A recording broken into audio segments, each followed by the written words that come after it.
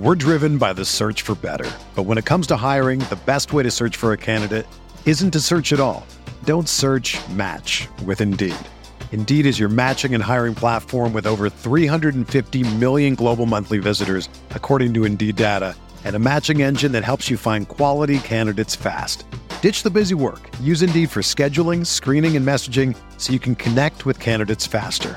Leveraging over 140 million qualifications and preferences every day, Indeed's matching engine is constantly learning from your preferences, so the more you use Indeed, the better it gets. Join more than 3.5 million businesses worldwide that use Indeed to hire great talent fast. And listeners of this show will get a $75 sponsored job credit to get your jobs more visibility at Indeed.com/Blue Wire.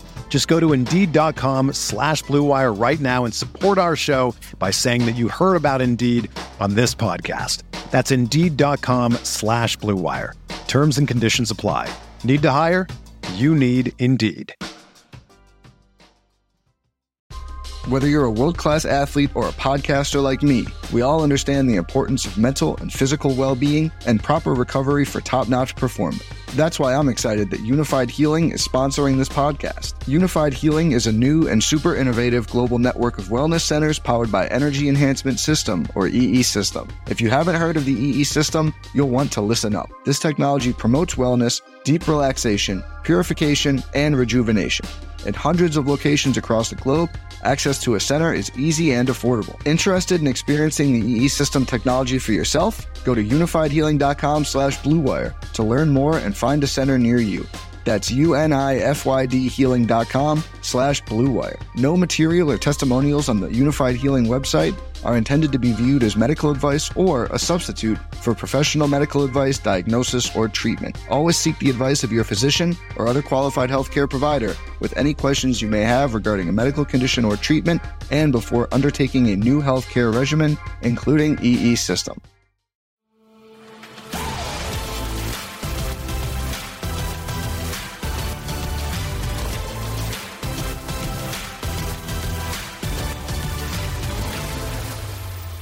All right, we're live. Welcome to the RG DFS Tournament Takes podcast. I am your host, Chris Kirkwood, Kirk Dees, back here with my two boys for week 6. The Canada's #1 DFS player, toe tagging Tambo, Tyler Tamboline, and then not to be outshined by Brett Hartfield, Killaby 2482. And we are back. How did last week go? I ran like God to fade some. I got the injuries I needed. The guys that get down that saved my week. But I had a slightly profitable week. Actually had a monster. No, I wasn't going to have a monster showdown slate until that last stupid Jonnu Smith touchdown where they should have been running the ball. Cost me an extra 10 grand. I had a good slate, but that I had a good week overall. How'd you guys do? I'm fired up today. Man, it was a bad week for me, but like I had a few spots, a few tournament teams. We did harp quite a bit on the Raiders keeping it close versus Kansas City, and they not only kept it close, but they ended up winning that game. So I feel like those stacks did really well for me. Dude, that game was the nuts at halftime. I was like, I'm gonna be rich. I'm gonna be rich, and then Mahomes did absolutely nothing. And outside of that Kelsey touchdown, and Tyreek ran so bad with that the holding call on his like 45-yard bomb touchdown, great catch right off the bat, and then whatever, he should have scored like 40 fantasy points. But we all, I think, we were talking about that game so much last week that we ended up bringing up Ruggs like being a great bring back in that, I had mainly Jacobson and Waller. I know Tambo, me and you had a very similar lineup in the 300 on DK with that stack. How'd you end up this past week? It wasn't bad, actually. I forgot leading in. I was thinking I knew it was like a mediocre week, but then I forgot the hand-bombed scoring stats over on FanDuel actually updated, and I had a pretty good run over there. So FanDuel was nice, made up for the week. Did pretty good overall. Didn't play much showdown since then. I know some of the tilt that you were talking about earlier, Kirkwood, as far as those slates went, but the Tyreek Hill thing sucked. That was pretty much the make or break in my best lineup on DraftKings, where if I thought it was like a 60-yard touchdown. All I know is it was right out of the gate. Yeah, I barely could turn the TV on, and I'm already getting tweet notifications like, "What a shitty call! What a terrible!" And it was hold. an amazing catch. It was like such a. And then I see the replay. Yeah. What about all the Giants touchdowns that were brought back? The Evan Engram and the Slayton one. Slayton was should have been the. I mean, he was the nuts already, but he should have been like the absolute nuts, with that ridiculous pick call. That Evan Engram one hurt me too. Ban officials, ban refs, ban all these fucks who fuck us. Robot everything. Jeez. All right. Getting sick of this. Although I ran pure with Dalvin Cook going down and then Keenan Allen going down. So never wish injury on anyone. It's for long term, but for like one game when I need it, it was nice. All right, we're back week 6. We don't have to talk about trimming player pools and trimming balls with Manscaped. We have no promos here this week, so next week, baby.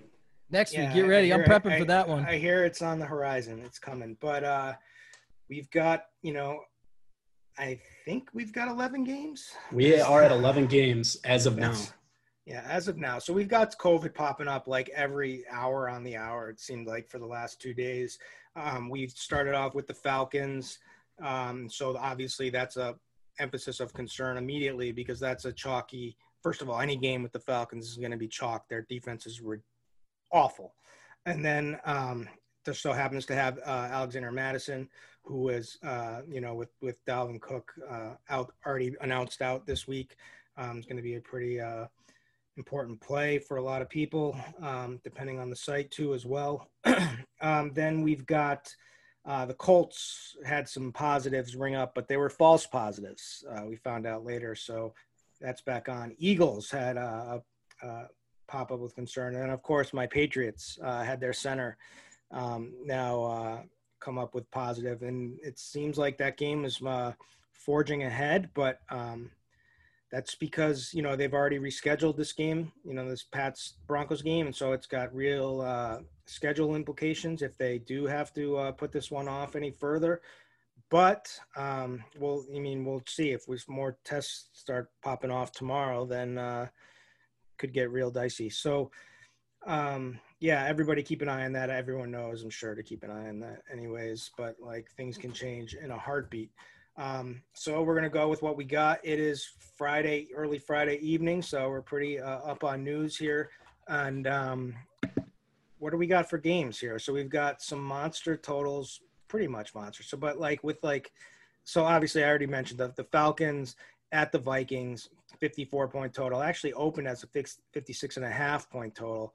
Julio is supposed to be off the injury report and good to go.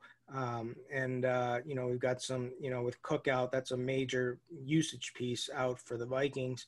And then we've got some monster totals on some games that you wouldn't think, or at least Detroit Lions, Jaguars is a monster total of 54. And that's like that classic NBA of the two worst teams, playing and you just getting tons of fantasy production. That's what it feels like here.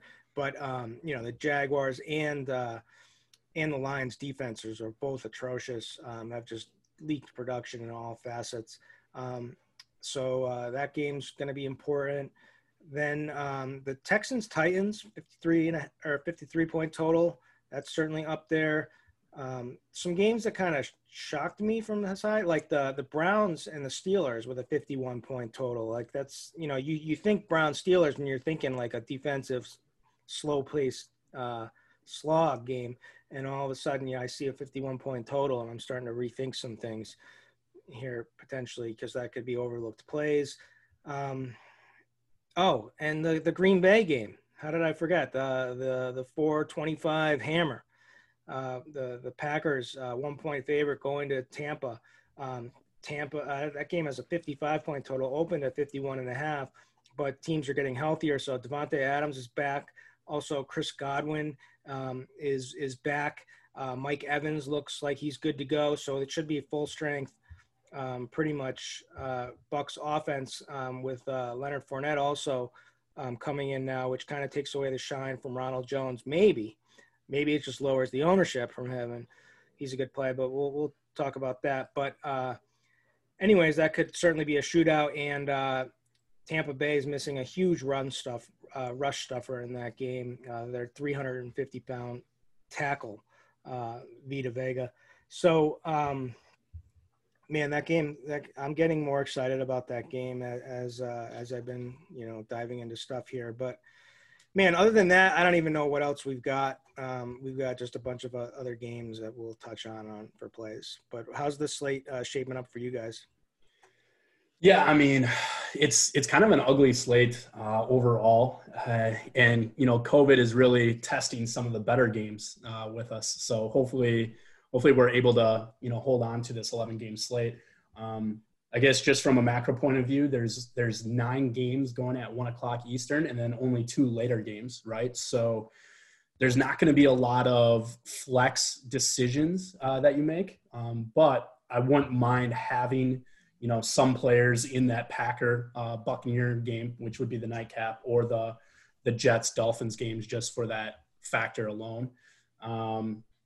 But yeah, I just want to say that Twitter was even worse than the run when as Run Pure Sports launched with FTN Network. Twitter was unbearable for that little stretch. It was even worse now with this FanDuel scoring situation, that everybody complaining. Just like, I mean, I don't know which is worse, the Run Pure screenshots or the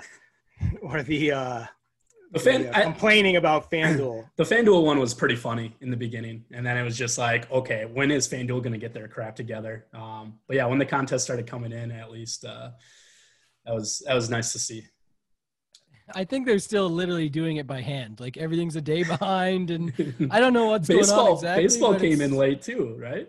I was thinking why NASCAR took the longest, because they had to go figure out all the lap differentials and stuff. It took like 2 days. I was like, yeah, they're definitely doing it by hand. That's brutal. Yeah, so I lost my train of thought. So I like the slate. I'm going to take it up where Brett left us off, but I think, it's an ugly one. It could be. I hope that, all the games play, just because there's some – I don't know, the way it shapes up right now with our ownership projections, I kind of really don't like much of the chalk. Some of it I'm okay with. We'll get through it when we talk about different positions. But, I really don't want to see that Minnesota-Atlanta game get canceled and all these Alexander Madison owners get bailed out, because – I think that at least on DraftKings, I know he's much cheaper on other sites like Yahoo. I think lock him in $14, you can put him in. But as far as 7,200 over on this side, I know the matchup is great. But you know what? To be honest, we talked about this a few shows ago. But sort of since the restart and with no preseason, I found that like matchup in as far as running backs go, it hasn't seemed to matter as much. Like there hasn't been like, oh, this team's the ultimate run stuffer, you can't play a guy against them. It feels like these Ds are all getting lit up in one way or the other, and some might even surprise you with some of these run funnels and pass funnel defenses that you can just see these options. So I like a lot of these running backs that have like no ownership. That's just me. Yeah, and that's something that we could also talk about too, is just, I mean, if you're using a running back in your flex, it hasn't been hitting, like all the chalk running backs have really been dying.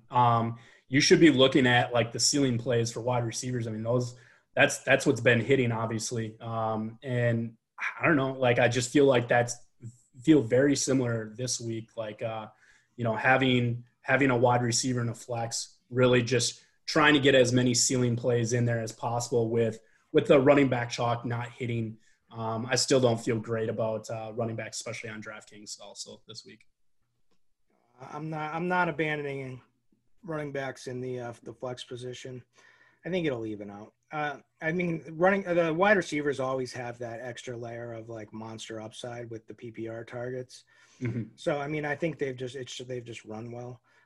And like you said, the chalk's busted, but I'm not going to. Right. I would say like in a tournament, like over 1,000 person tournament, you should be really trying to grab ceiling plays. But yeah, like in a 200 to 600 person tournament, yeah, throw in a running back in the flex. I don't mind that. But yeah, I've heard some stuff on this. The only thing I'm going to say right quick is that I think it also it's cyclical to Kirkwood's point. It's there's always variance going to come around. I know what you're saying, Brett, because the larger field, if you're already looking at people putting that many guys in their lineup, the builds are already built around 3 running backs. I get it. So that would be one way to be contrarian right out of the gate.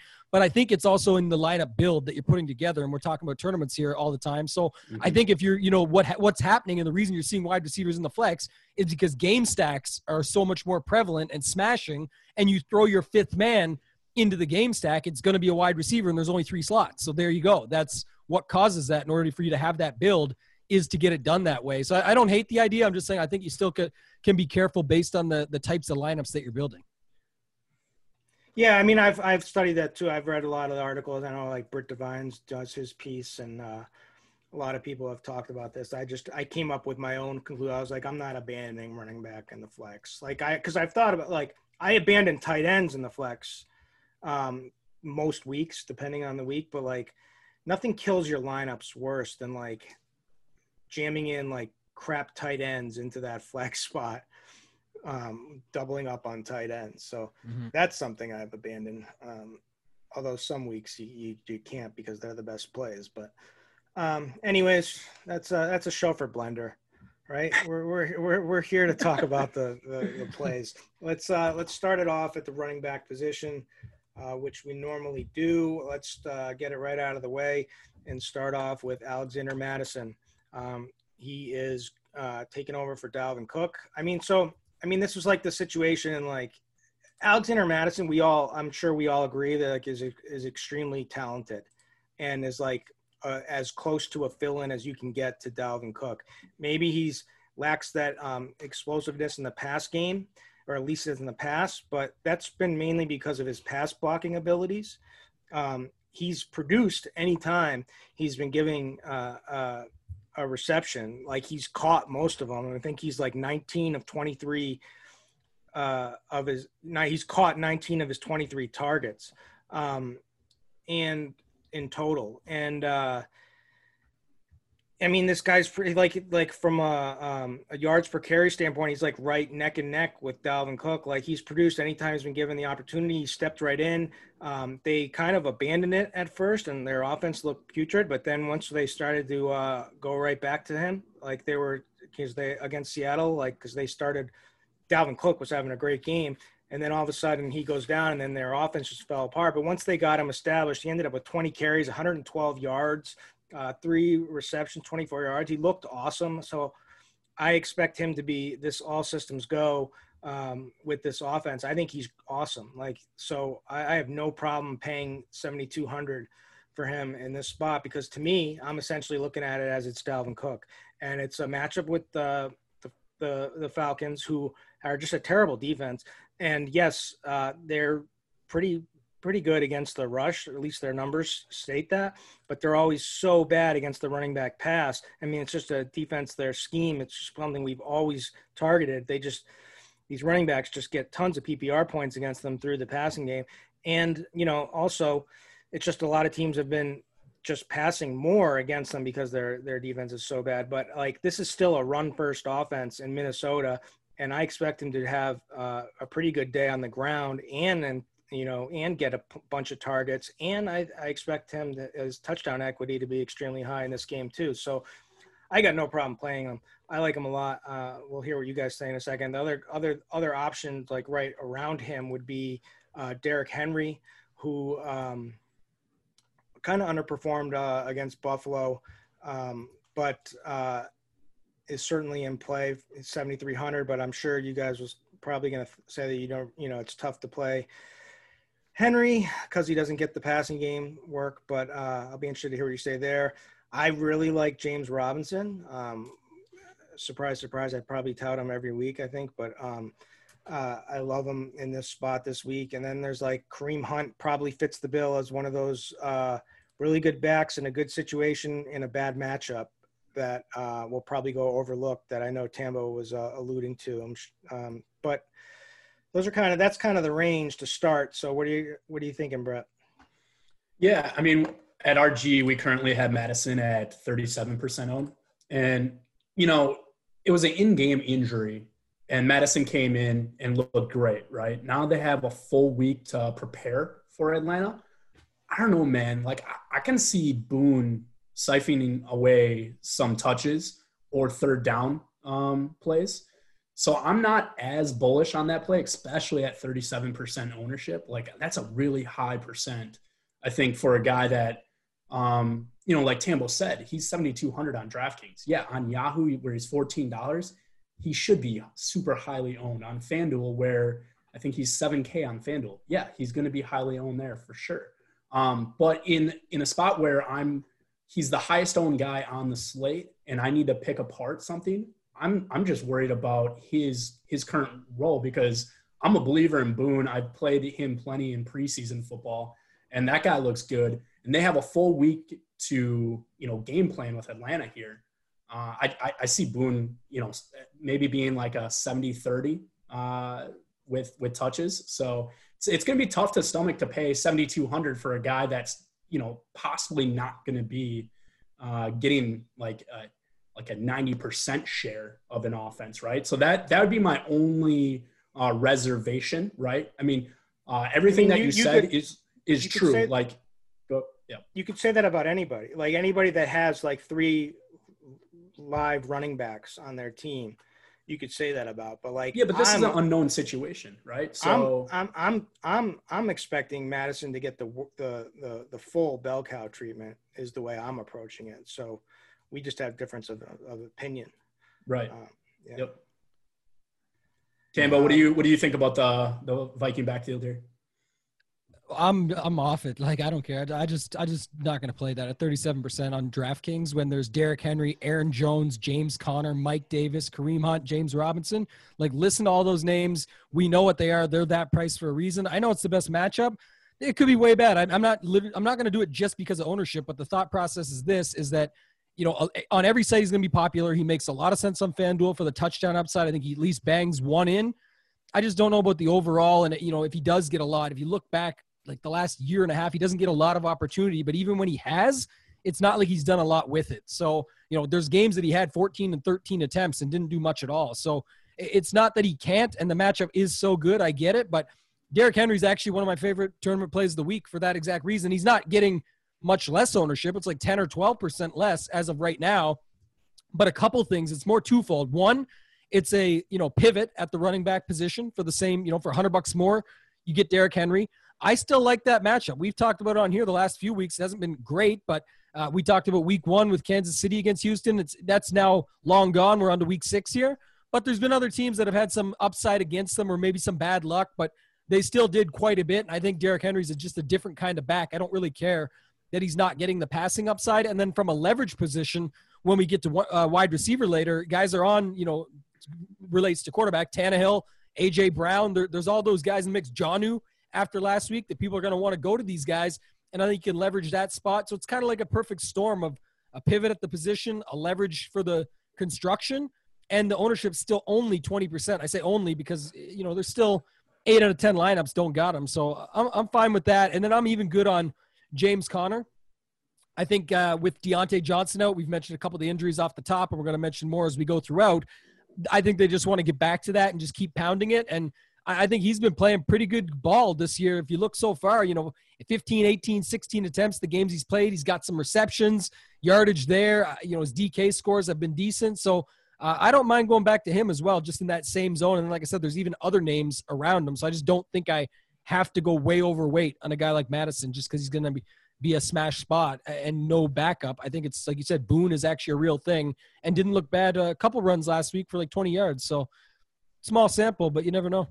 Yeah, I'm kind of right there with you with Derrick Henry. It's a very unique situation with Derrick Henry on a short week. They played on Tuesday night. So a lot of people are going to bring up that, hey, Jeremy McNichols was used quite a bit in that game. I think it was just to stay fresh for this upcoming weekend. I mean, they realize they're on a short week. And this is a spot, like you said, Houston's been terrible versus the run most weeks. So I don't know. I think they rely quite a bit on Derrick Henry for their offense this week. Kirkwood, where are you with the Derrick Henry play? I'm out on him. Just not pass catching. I got too many other guys. I love Madison personally, so I think he smashes. And so I'll probably I hope that people talk him down and his ownership gets down. That's the way I'm thinking in my head, because like I know he's going to be like a lock on like FanDuel and like and Yahoo. FanDuel and Yahoo is everywhere, like 80% in cash and things like he's that. So cheap, so damn cheap. But like I don't know. I mean, I'm not. I think he's going to be extremely popular, but I can see a lot of people by the end of the week, you know, getting him out of favor by the time by game time, and just because everyone's going to be stacking this passing. That's game, the thing. Right? It's going to be a chalky. So it's gonna lead to less ownership if you have like your rules set up where you don't utilize him in your stacks. Although a lot of people don't even know how to like take the running back out of the equation. So I'm sure there'll be just extra added pieces in stacks, but I think that will take away some of his ownership because of the passing games are going to be so heavily concentrated on. And I think it's like his ownership is just going to trend down as we get closer to game time. So that one last thing on him, and I think you're right there, but just to chime in again is that, you know, last week he smashed it realistically, you know, 20 on the ground to 112 yards. The only thing he really didn't get is a touchdown, which let's add that because I think we can this week. And then what? You give him 26, 27 points. There's going to be guys that smash that number, I think. It's still a big enough slate. As long as it stays at 11 games, at 7,200, that's not as ideal when you got guys like, you know, we'll have Mixon a couple weeks ago with 46 for cheaper. There's so many guys down here that we haven't even talked about yet we're about to get into that can smash us. I think Madison's, you know, high dollar single entry. You want the safety and the upside, cash games, all those other sites where it's touchdown dependent or Yahoo extremely cheap, lock them in. But in large field, it's, I don't know, you can do what you want. I just think there's other guys that are going to bust his ceiling open. And I think last week was a really good game for him. And you add a touchdown, it's 26-27. That's what I think we see this week. So if that's enough for you, pop it in. I think there's guys that will beat that and plenty across the board. What I'm saying is this guy is Dalvin Cook. That's what I'm saying. And so he's so damn good. And their yards per carry over time is the exact same. And so I'm expecting him to just slot right in. So that's the way I'm playing it. So we've planted our flags. We bet against each other on this one. It's me. Yeah, we have to. I've never seen him be Dalvin Cook. I don't. Where are you seeing a game where he has like high yards per carry and being? It's going to be this week. It's going to be this weekend when he's time in history fully had the opportunity. All right. This is it. It's going down. So this is me versus you two.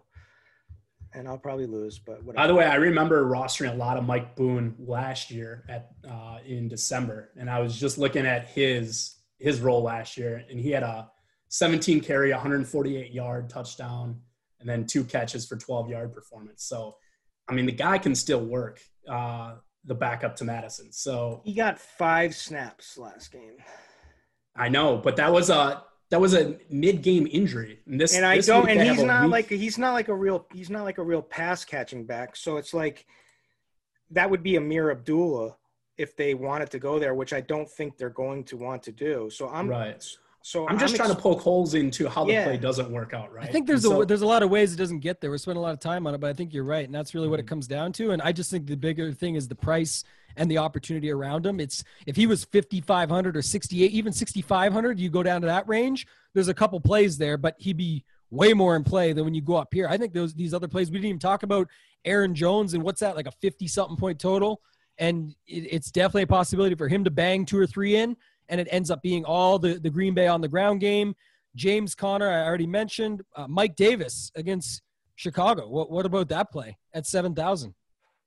Yeah, he's a great play. It's going to be extremely He's averaging 23, 22, 30 is his last 3 games. I just told you I think that's what Madison's going to get as a ceiling.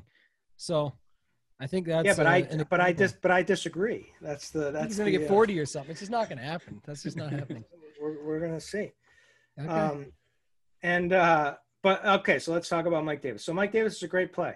Because Chicago has certainly been gashed by the run. They actually have been gashed in explosive run plays. They're kind of that, teams aren't successful passing against them. So this is going to be a spot where, he's going to step right in and just, get his monster workload from all in the passing game, from all angles, and just the fact that it's the path of least resistance against this team, that they're going to have to run Mike Davis.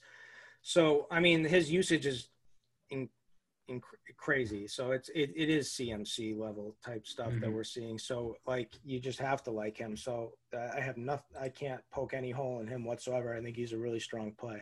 I would just say again with him to look at Reggie Bonifant if he is out again this week, because we got almost 95% of CMC last week because there was no Reggie Bonifant. But if he is active, Bonifant can definitely siphon away, right? So he did 2 weeks ago with 10 carries and 2 catches. So yeah, but that was when he was banged up. When Davis got hurt in that game, and was banged up, and then he siphoned off that touchdown. So I think it's like they want to use Davis, and they will. You get the max out of Davis, and then Bonifant will be there.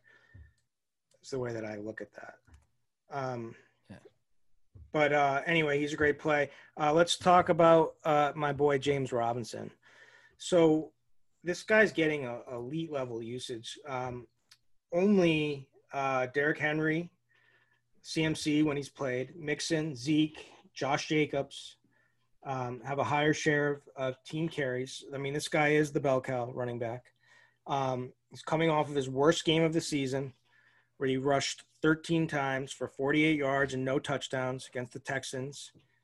Did, however, see the most targets he's seen so far this season with 7, since the Jags were pretty much trailing throughout. And the game was really slow in the beginning. But nonetheless, the usage is there. And now he rolls into a home matchup against the 31st ranked DVOA run defense, who can't stop anybody. The Detroit Lions, who are allowing 5.57 yards per carry, 25th in yards before contact allowed per rush. It's like anywhere I go to like try to find something, like this guy just screams like great play coming off of a bad game where people aren't going to want to play him as much, with a price that's like probably too high on DraftKings. But we saw the upside that this guy possesses. And I think, in the right game script, I mean, he could go absolutely bananas, especially if, he did go bananas against Miami. We're forgetting that, 3 weeks ago, and then and had a monster game against Tennessee. I think we should be expecting that again this week. And DJ Shark is probably not going to play. And so, yes, Chenault is going to be popular, but like it would make more sense to give him a little bit of a usage increase as well. So like, I can't find anything wrong with him personally. What are your guys' thoughts? Yeah, I'm right there with you on James Robinson. I like him a lot this week.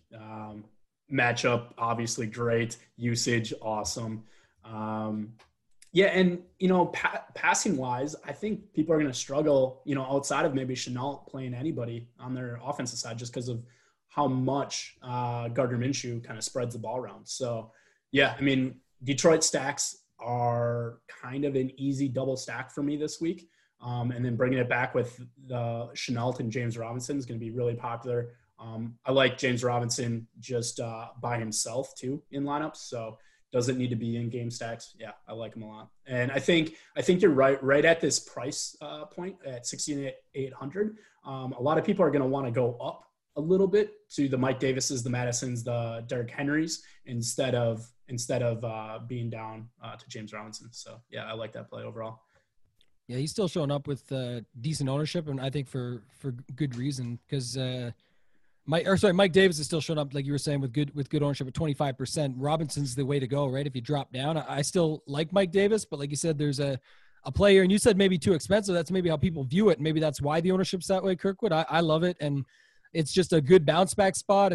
The usage is there for 6,800. I actually think it's more fair for a guy that we've seen can have the upside. And plus, the other thing, we didn't even talk about this yet, but when we get to quarterbacks, Stafford and Minshew are going to be mentioned, and all their pass catchers. And then Brett just sort of gave it away. The good way to do it, I think, is to, run a Stafford, pick a guy between Golladay and Jones, maybe a Hawkinson or someone in there, and then run it back with James Robinson. So I like that play a lot. And I think in this range, one guy, what odds will you give me that Jonathan Taylor beats Madison DK points this week?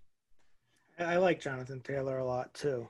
Okay. I like that one more. I think he does something this week. I think this is the spot. Indy's a team that can get it done, and he's been disappointing people as well. And if you look at the spot here, since he's got some linebackers out, got to wait on the Wilkins news. But if he's out, especially, it just adds to it even more. And at 6,400, it feels like people aren't going back. What's the thoughts you've got over there? The ownership shows around 13%. So some are in, some are out. It's creeping around that range. Yeah, I'm in on him. I think I like him every week. So, and he's just like getting out of favor because, his usage has gone down a little bit and his production has certainly gone down. But the monster game is going to be coming at some point. He still runs behind this elite offensive line. Like you said, Cincy's defense is banged up. And, I don't know if Wilkins is going to miss or how much that matters or how much Nyheim Hines, but it just takes the right game script for him to have a monster day. And that very well could be this week with them at home against Cincinnati. So it's a great spot. All he's got to do is just find the end zone a couple times. The problem is Phillip Rivers sucks.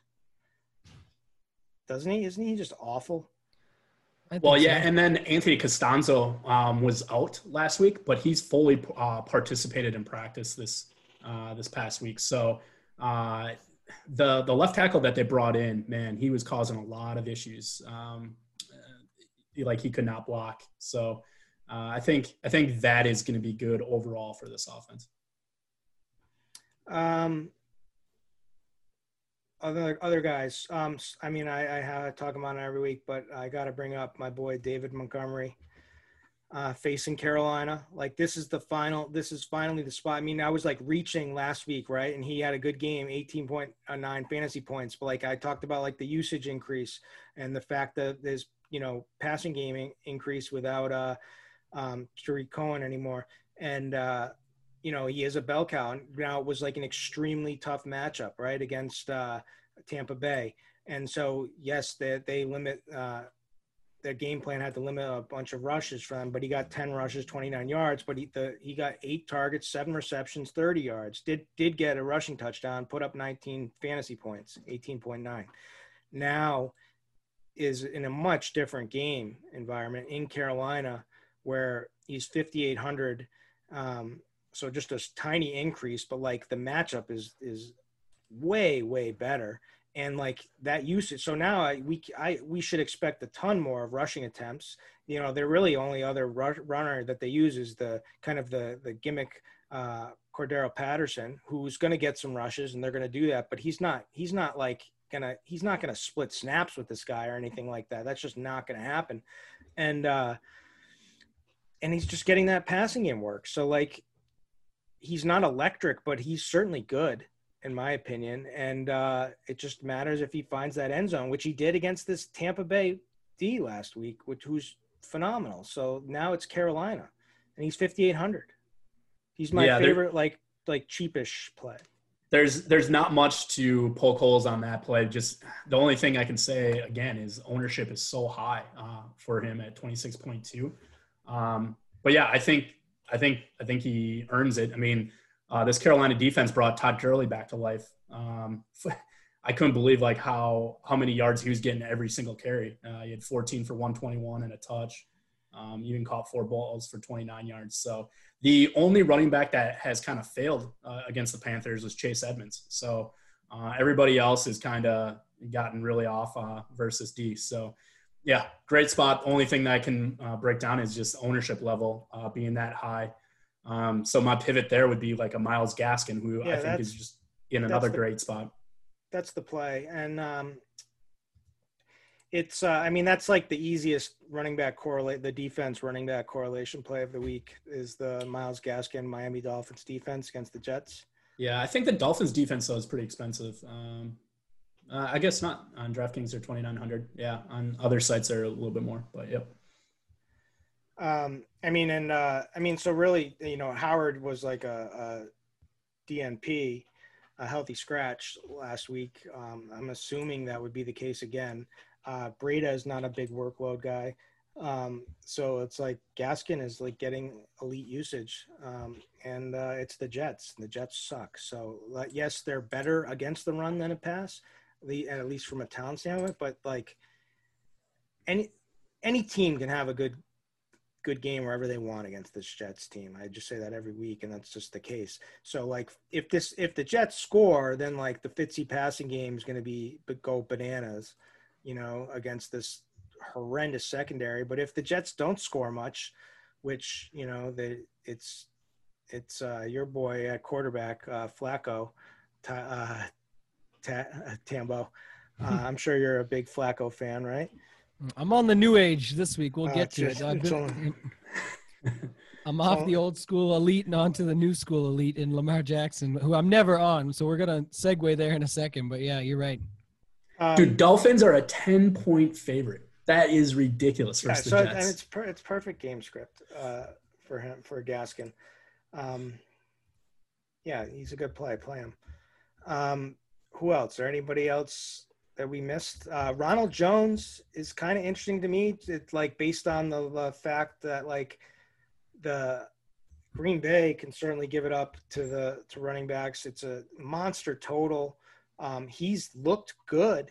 It's just like what's Fournette like? Are we sure that Leonard Fournette is going to impact him much coming back? I'm not. I don't know. I don't have a strong take either.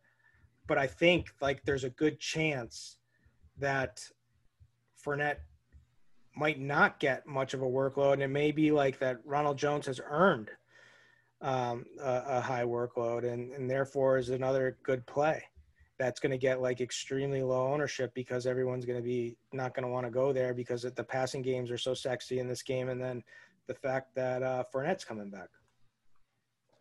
I don't know. Yeah, I'm not as high on that. I think it's like you said, only because Fournette. I did like him coming in, but with Fournette news, I think it's going to be, a little bit riskier. The one guy we didn't mention there, I only really like two more guys, so I'll hit him right now. But I like Joe Mixon. You mentioned earlier about his usage. It just kept, it's up and up and up. 24, 25 attempts the last couple of games. Bunch of targets in there. I think that they're going to be down. I think they'll still use him. They've been using that. He's electric when he gets the ball in his hands, and he's a guy that can break a slate, as we saw it a couple of weeks ago. It might surprise people, but in 3 of his last 9 games in the NFL, he's got over 30 DraftKings points, which might, like I said, it's not someone you think of all the time, but you might forget from last year, the big games that he can have. So I think that's good. I think, Burrow has shown trust in him last couple of games, especially, and he's put up some numbers for him. So at 6,200, I think he's an interesting play. And then the one guy, this one's probably not exciting for anybody else, but I liked him. I always had him on my fantasy teams across, other seasons when I barely play season long anymore. But Devontae Freeman was a keeper for me, and he actually looked pretty good last week. So I don't know if he's back, but, in with the Giants, he was moving around, man. He was shaking a little bit and getting it done. He's way down at 4,900 against Washington. I'm not too worried about them. So I think that's another one that could be good. And you might even be able to get a little secondary stack going with Scary Terry, or, if you want to play like Brett, you can use Logan Thomas again. Try him out across the other side. Yeah, that didn't work out too well. I had to get the jab in publicly too, not just off the air. So we'll get it in a couple times. What do you think about those plays, Brett? Yeah, I'm down with a little Devontae Freeman exposure, but I think, we kind of got a unique situation here in Denver with Melvin Gordon's like DUI, speeding. Then he went home sick today. So, I mean, this could open up somewhat chalky Philip Lindsay at 4,300 at New England. So that'll kind of change my outlook on some of these cheaper guys, right? If we get Philip Lindsay being the main guy there. So I don't know. I don't exactly know how I'm going to attack that, but yeah, I don't mind having a little bit of Devontae Freeman. He's been utilized actually quite heavily the last few weeks, getting work also in the pass game. So that we like under 5K to be a little bit more unique by paying down here. Yeah, I don't mind that at all. Yeah, 3 and 4. I mean, he's getting a little passing work too, like you said. So I think that's something to look at 4,900. But like you said, Philip Lindsay would open some things up if he gets in the game and he can sort of get it from all angles. So I wouldn't hate that too if Melvin Gordon's going to be out. Yeah, and we definitely saw Philip Lindsay in this role last year where he was getting, 15 to 20 touches pretty consistently last year. So, with no Melvin, if Melvin Gordon is out, I think he becomes pretty chalky on the slate. So it's going to change. It's going to change a lot of ownership around for sure. Kirkwood, how do you see that if Melvin Gordon is out? Yeah, I mean, he's there. He's usable. I think this Pats D is elite again. I think they're good against the pass and the run. I think they've got a great front. I think I would temper my expectations on success that he's going to have, but especially because there's not really that much of a real threat on Denver and in their passing game. So, but I think he'll get utilized on a bunch of dump offs and whatnot. And so for 4,300, he's so cheap that it's not going to matter. I would much rather get up to Montgomery if I could, but I mean, that's a significant price jump. But I think like in the matchup Montgomery has, I think the ceilings are way, way different between the two. But I think he's a good play. So I mean, he's going to be chalky if we get that news. So what was it? The DUI and then got sent home for a non-COVID related illness, which sounds kind of weird to me. Yeah. Like, sounds like maybe there's a fight going on or he's being punished or what. I don't know. I have no idea. Anyway, I think that's good. Like, we hit everybody. Yep. Yeah, that's about all I got. You good there, Tambo? Yeah, man. We can move on to right. Quarterback. Quarterback it is. Guys that are going to be pretty popular starting the way. I mean, it's really just all about the game stacks, right? Like, so, but it's funny because no one's going to want to play Kirk Cousins, right? Like, you want to play this game stack, but you don't want to play Kirk Cousins. So therefore people are going to just end up playing Matt Ryan more. But I think they'll both get some ownership. I think Matthew Stafford is going to get some ownership now. I've heard a lot of talk about him. He's 6,300 just because of that monster total. I think Fitzpatrick is going to command some ownership, against one of his former teams for 5,900. Tannehill looked really solid. Ran it up his fantasy point production with that pass when they should have ran. God damn it, to Johnny Smith. Anyways, but he's got his weapons back, right? Like, so AJ Brown is back, right? He looked phenomenal. He was definitely hurt the first game. He didn't look right, didn't produce. Then, they sat him for a few weeks and he comes back. And now, granted, he had a great matchup because Tre'Davious White was out. So that was a boost for him in that game. But, like, he looked awesome. So he, this passing game is a little bit stronger. So that's a way you're going to have to figure out how you want to play that, whether you're going to go more on Derrick Henry or you're going to, you can certainly, leverage some of that Henry ownership with more Tannehill and AJ Brown stacks. But AJ Brown is going to be so chalky. Yep. And I think that is perfect leverage right there, Kirkwood, is you got Jonnu Smith and AJ Brown. That's going to be super chalky. And then I think Derrick Henry is going to be pretty low owned in comparison. So I think they're all going to be chalky, but just not together. You know what I mean? Yeah. It's just like Dak and the boys last week. Like I was saying earlier, remember Dak and Cooper, and everyone's thought it was going to be Cooper and Zeke. And we're like, well, it normally can't be all of them. So we're going to see how this shakes out. And typically it's the opposite of what you think, at least in a sense, because everyone's like, oh, I'm just going to leverage the Dak side. If everyone's going to take the pass game over there, we're going to get Zeke and wreck it that way. I've even said it myself. And then you go back and look and you learn on the Sunday show. I'm like, I can see what's going to happen here now. And it looks like that with Minnesota. I know you said no one wants to play him. I think it's a great spot to play Cousins. But now that, like you said, it's just sort of leaning that way all the way for, because of the Madison stuff, everyone wanting to move off, you might get your wish, right? And get less guys on him in a sense and more moving over to this pass game, trying to go with it. I've already heard some takes on that across the industry. And then the problem with that is that, like, Thielen is such a phenomenal play, right? Except for, like, the ownership is that, and then that's going to obviously gravitate ownership towards Cousins with the stacks. So it's like, and how condensed they are over there. Like, they literally use the same guys. And it's going to be Jefferson, Thielen. That's it. Maybe a little Irv Smith this week. Yeah, they'll definitely be yeah. Irv Smith because he's so cheap. Yep, and tight end is such a wasteland that there's that narrative now and about like Troutman, you could still win GPPs with Troutman, because of your overall lineup build. Yeah, I couldn't. I couldn't either, man. I had 2 zeros that week, and I still made money though. I had the Brandon Cooks 0 and the Troutman 0. Oh man, screw Brandon Cooks too last week. Oh, that pissed me off. You didn't get there. All right. So Gardner Minshew. All right, now let's talk about Deshaun, right? So Deshaun should be popular, get some ownership for a good reason.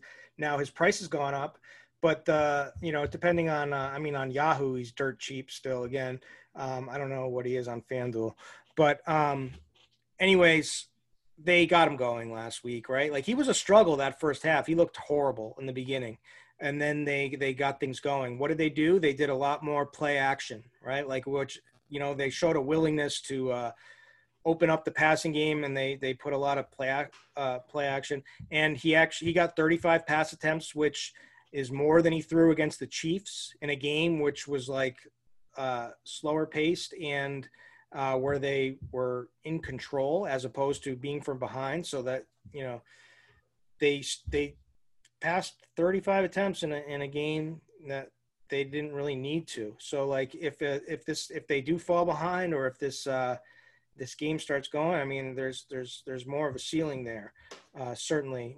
And then Adoree Jackson still out.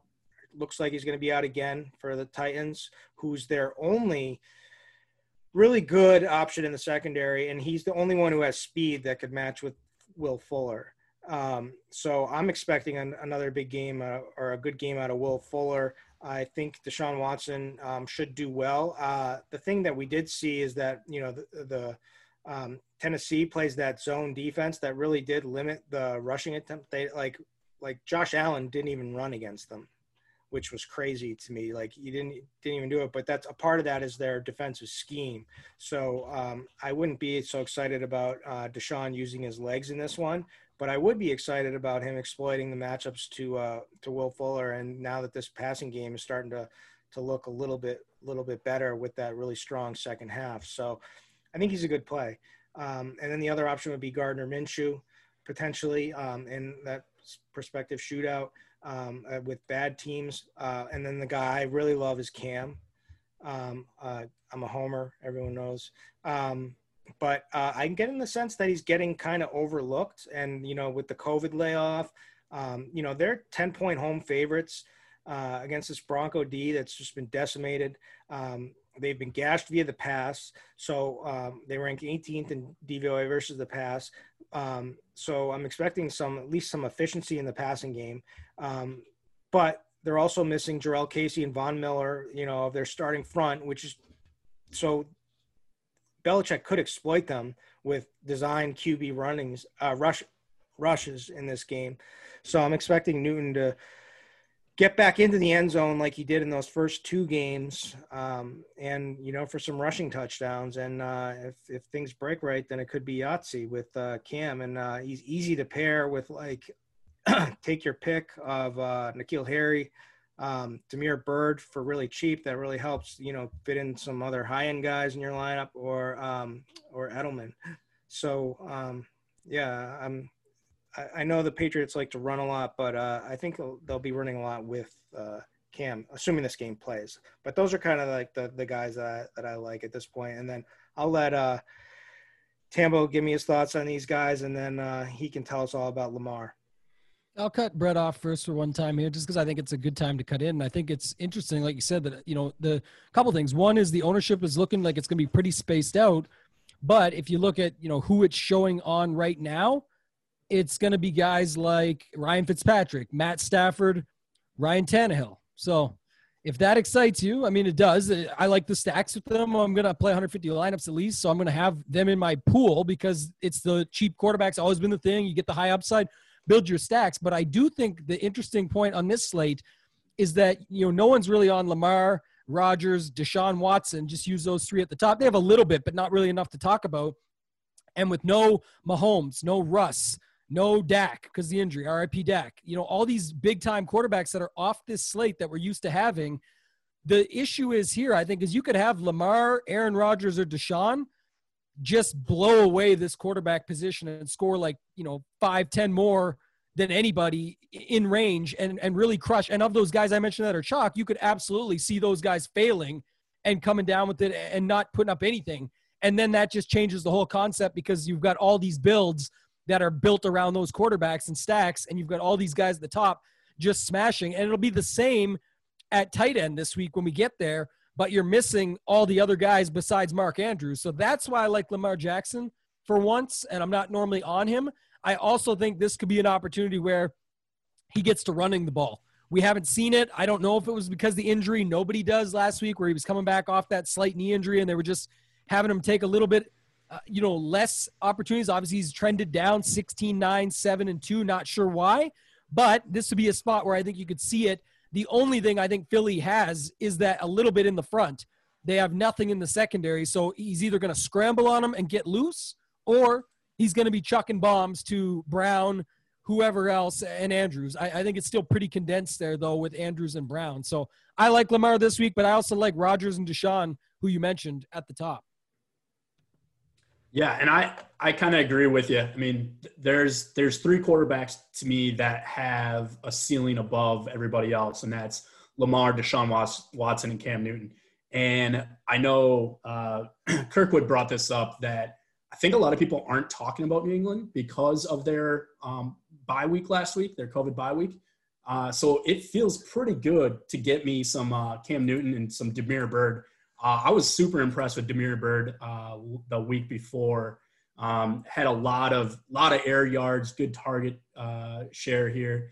I don't know. I feel really good about that combo.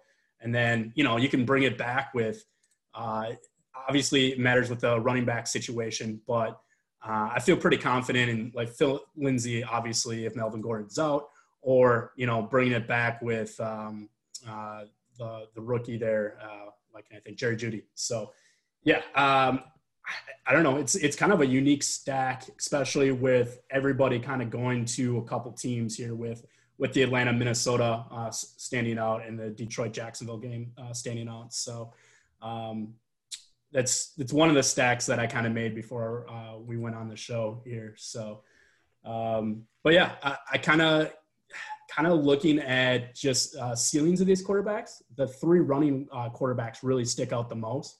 And I think what we just needed to take in to play last week was that, hey, Lamar Jackson sat out a practice, right, because of his knee.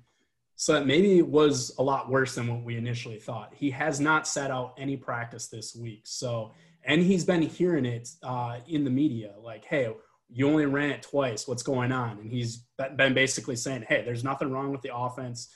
They won. I feel like he might come out and try and prove something here with his legs. So I don't know. I feel like a pretty good spot here to invest in Lamar, even though he's burned people for the last 5 weeks. I'm going to touch on your Jeudy take. Yeah. I agree. Jonathan Jones is like the one vulnerable spot on the Patriots defense. They've been gashed in the slot, and Jeudy is their slot guy, and also with Drew Lock back, they're more competent in the passing game. I know Siege is a big Drew Lock fan, so it's got to get you excited. Oh boy! Whenever you hear an analyst, usually likes those backup quarterbacks though. So I like that. Lamar, I have a take on too. So here's the thing. I'm concerned, right? I played him last week again. I'm concerned because of the knee and just concerned. But I don't know how much of it has to do with his knee actually being injured, or it's just the way that these games have been game scripted out. His defense is too damn good. That's been the problem. That's definitely an issue. Yeah. They scored that pick six or whatever last week, and it just like the game was over. And it's like, and Cincinnati could do nothing. So they didn't have to do anything but to just hand the ball off. In the first half, he was connecting with Marquise Brown. like was looking great. They just didn't have to do anything. So he didn't run. You know, it was only time I think he had 3 rushing yards. It's like is by far his career low. Like only time he didn't do anything in the rushing game. But I don't think he had to. So like we're like if it happens again this week, you know, and like Tambo alluded to, the pressure, Philly pressures, right? So like it would make sense that he's going to have to get into some scramble situations and then take off, which he can do. So we'll see. I think we'll get a good feeling this week. But again, this could be another spot where like Baltimore just does whatever they want against Philly, and Philly is just, you know, there's with so many injuries on that team, like on the offensive and defensive end, like who knows, maybe we don't get the script, but I think it's there. And so I'm not like discounting the rushing upside yet. And so I think like that's a good way to leverage in GPPs because it still could very easily be there. We just haven't gotten the right game script for it. Yeah, and if I was gonna pair him up with a pass catcher, I would definitely side with Mark Andrews this week because Marquise Brown's gonna get Darius Slay shadow, so should give you a little bit more opportunity for Andrews here. Yep. And Andrews should be pretty low owned, I think, with how this slate is shaping up. So just looking at ownerships. I don't know if he's gonna, because he's like, so the problem with him is that like he's going to get talked about because the matchup is really good. Philly's just been gashed by, I mean, all you got to do is look at George Kittle's game against that's going to skew. I guess no Kittle, Kelsey. That's going to skew the numbers. So the numbers are going to look ridiculous against everyone. So everyone's going to tout that. And so, but for good reason. But then you also get the Darius Slay piece, right? Like that just makes sense. So like Marquise Brown is like their clear number 1 wide receiver who's probably going to be somewhat limited in this game. It's just a path of least resistance would be to Andrews. And so, and there's no good high upside tight ends, right? Like Zach Ertz looks dusty. Jonnu Smith, sure, but there's so many options in that game. But people are still going with the cheap guys. That's what I think you're going there, but you got Irv Smith, Trey Burton, TJ Hawkinson for the Stafford stacks, Gesicki for the Fitzpatrick stacks. It's like people are moving around, and that's what I was trying to say. When you go Lamar, the play is Andrews for sure. If you want to just take a shot and say, you know, Slade might not be able to do it against a guy like Hollywood, try him out and run a triple stack. But you don't need a triple stack with Lamar.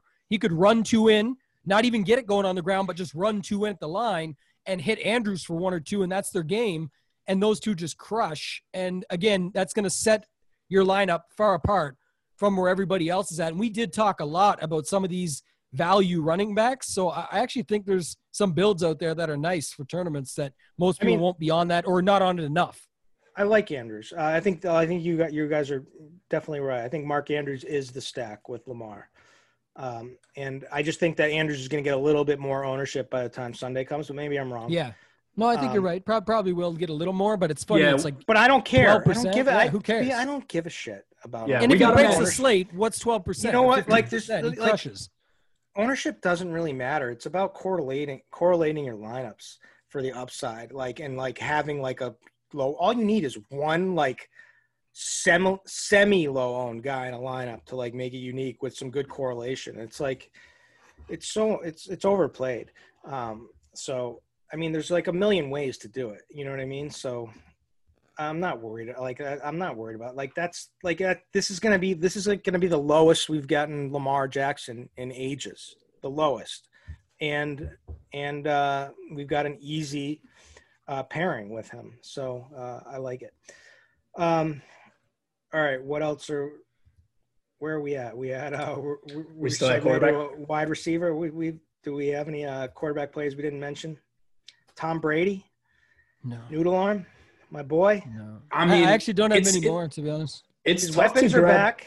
It's tough to grab a quarterback in that game, right? I mean, there's only 2 late games to invest in. But, I mean, if you go Rodgers, Devontae Adams, or Rodgers however you're going to stack that, I mean, Rodgers at 7,500, that just seems way less than optimal. Dude, Brady is so pissed after last week, after for missing that, not knowing what down it is, and he's got Evans back. Like, I mean, Evans is like not injured and should be fine to play, but Godwin's back.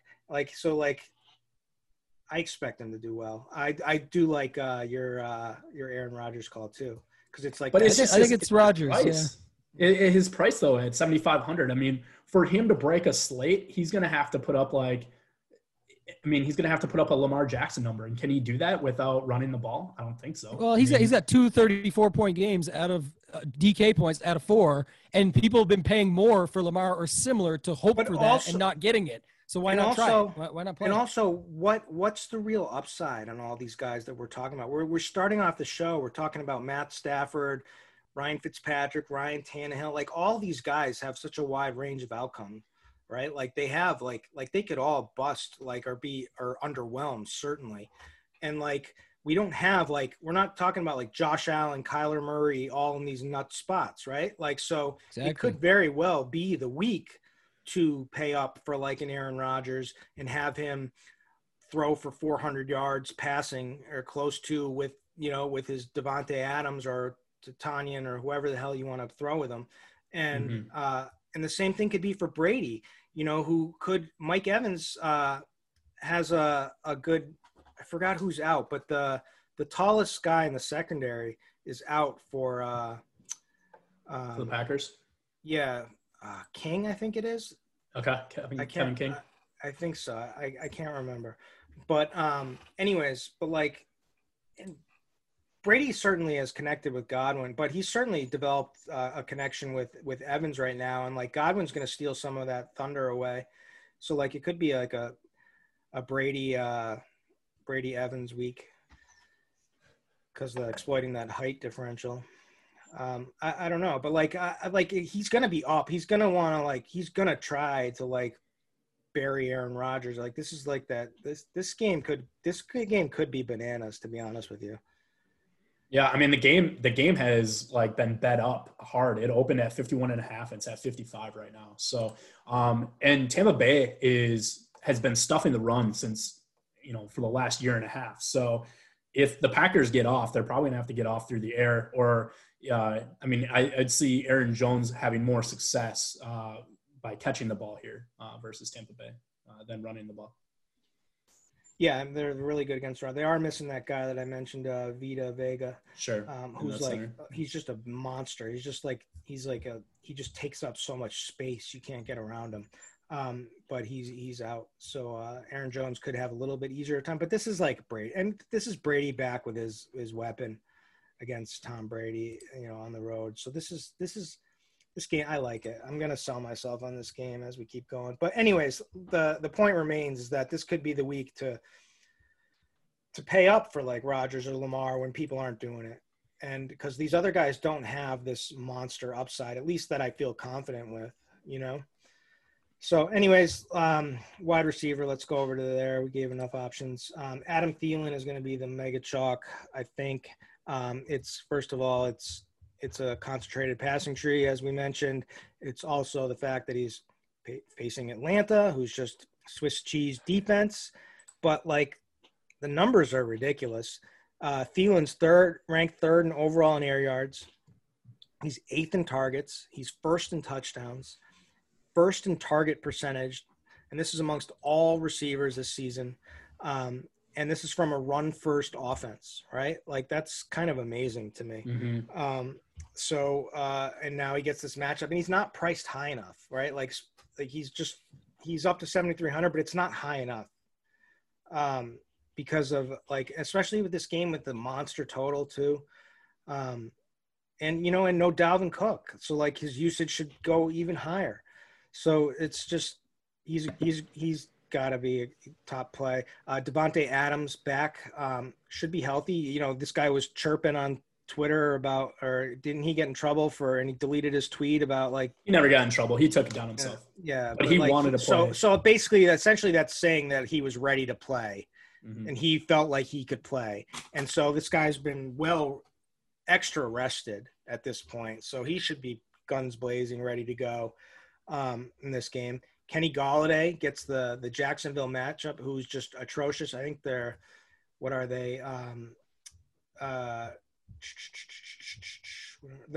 32nd, dead last in DVOA against the pass, Jacksonville. So, man, have to like that. AJ Brown. All right, I'll end it there and let you guys take it from there. But AJ Brown is 5,600 because he was on the late game and they already put the pricing out before him coming back and saw that this guy was a monster again that we thought he was. So, man, those are some good options to start with. But take it there and then start to fill in some of the other guys that you guys like. So, Brett, what are you thinking? Yeah, I feel like this week is somewhat similar to last week, where I thought DeAndre Hopkins was easily the best tournament play last week, and he ended up getting there. He wasn't a great play actually until their last drive. I think he had like 65 yards and a touchdown on the last drive, but ended up getting there. I think this week Davante Adams is a phenomenal play. Just looking at ownership and what I expect him to do versus Tampa Bay. Kind of already said like it's going to be tough for me to stomach playing Aaron Rodgers at 7,500, but I think I can grab a lot of the offense production of Rodgers, at least through the air with Davante. So I'm going to have quite a bit of Davante this week. And then one other guy that I just want to bring up is Julio Jones. Obviously really questionable this whole week. He practiced today. He's good to go at 6,700. And I don't know how many people will go there at Minnesota. I mean, it just feels like a great, great tournament play. Feeling everything that you said is true. Should be chalk. Galladay, way too cheap, 6,200. AJ Brown, way too cheap at 5,600. I think out of those three guys, I'm going to want to avoid AJ Brown the most. Just coming on a short week, somewhat of a injury history, and kind of was injured this week. Only practiced on Friday. Probably would avoid that the most. I know he gets a decently tough cornerback matchup too, to kind of just Roby, get a little bit off that ownership. But yeah, I mean, they're all great plays, mainly because of how cheap they are and then just how soft the landing spot is. Tambo, what are you seeing with the top tier wide receivers here? Yeah, Adams is sort of the reason. It's kind of like the Lamar thing, right? You're not going to have all these guys in the same lineup. But what I mentioned with Lamar and Andrews, and you're just changing your construction versus the field, you're doing the same thing the minute you go pay that much for Rodgers and then pop in the 8K wide receiver. But again, it's Davante Adams. I think Kirkwood brings up a good point. It's a little bit of narrative street, but I think it's pretty much facts. When guys are, get a little angry about stuff like that, especially an alpha top tier wide receiver one like Davante Adams, it's like, come on, I'm tired of watching MVS and these guys go out and catch Bob Tonyan catch a bunch of balls. It's their teammate. Don't get me wrong. They're happy. But it's time to get back to, doing business here. And I like Davante Adams for sure. Automatically changes your structure, essentially just the way it builds.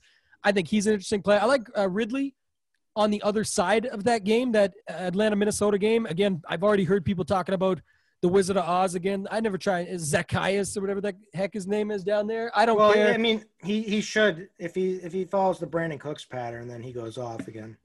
No, but I think he was basically just the backup to Julio. I don't think he was just a shit play, and he just sucks. That's what I'm trying to say. All these scouts who freaking made me feel like I had to play him in cash when I knew it was an awful play. Yeah, blame it on somebody. Baby. It's always somebody else. Like I felt like I had to play. I hated CEH last week. Thought it was such a fish play, and then I played him in cash because I felt like I had to because everyone else was playing him. God, I'm a fish for that kind of thinking.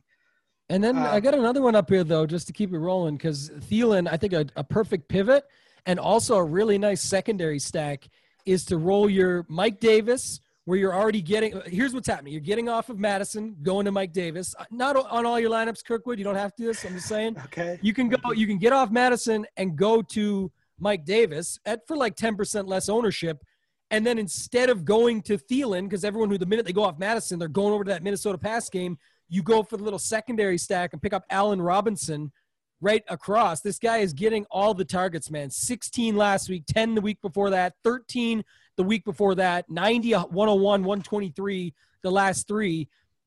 Foles was his worst game for him, but still, I like that little play back and forth. They don't have the biggest total on the board, but if you look at last week, there was I forget which game it was now, but it wasn't the highest total that ended up just going off. And you got this spot now, Chicago, Carolina. I feel like a few of these plays could be good. So I like Allen Robinson, and then you mentioned Fuller. I think it's just a great spot, and obviously with Watson that's the play. What are you guys doing with Cooks? I know I'm going down the board now before we do that, but what's your thoughts now? Is he off again, on again, off again? Yeah, I'm probably off of that. I like Will Fuller if I'm going Houston this week. So probably staying away from there. I think the Pittsburgh wide receiver situation we probably need to talk through because we saw Chase Claypool, another stud rookie wide receiver, go off for 4 touchdowns. And I watched that game a ton, and it was like these plays were scripted for him. So interesting spot. We already have Deontay Johnson ruled out, right? So he's only at 5,200 last week. I think he was at 41. So 1,100 price increase. But for how much he got scripted, especially in the red zone area, I mean, this guy's a beast. Like his height, speed, everything about him is amazing.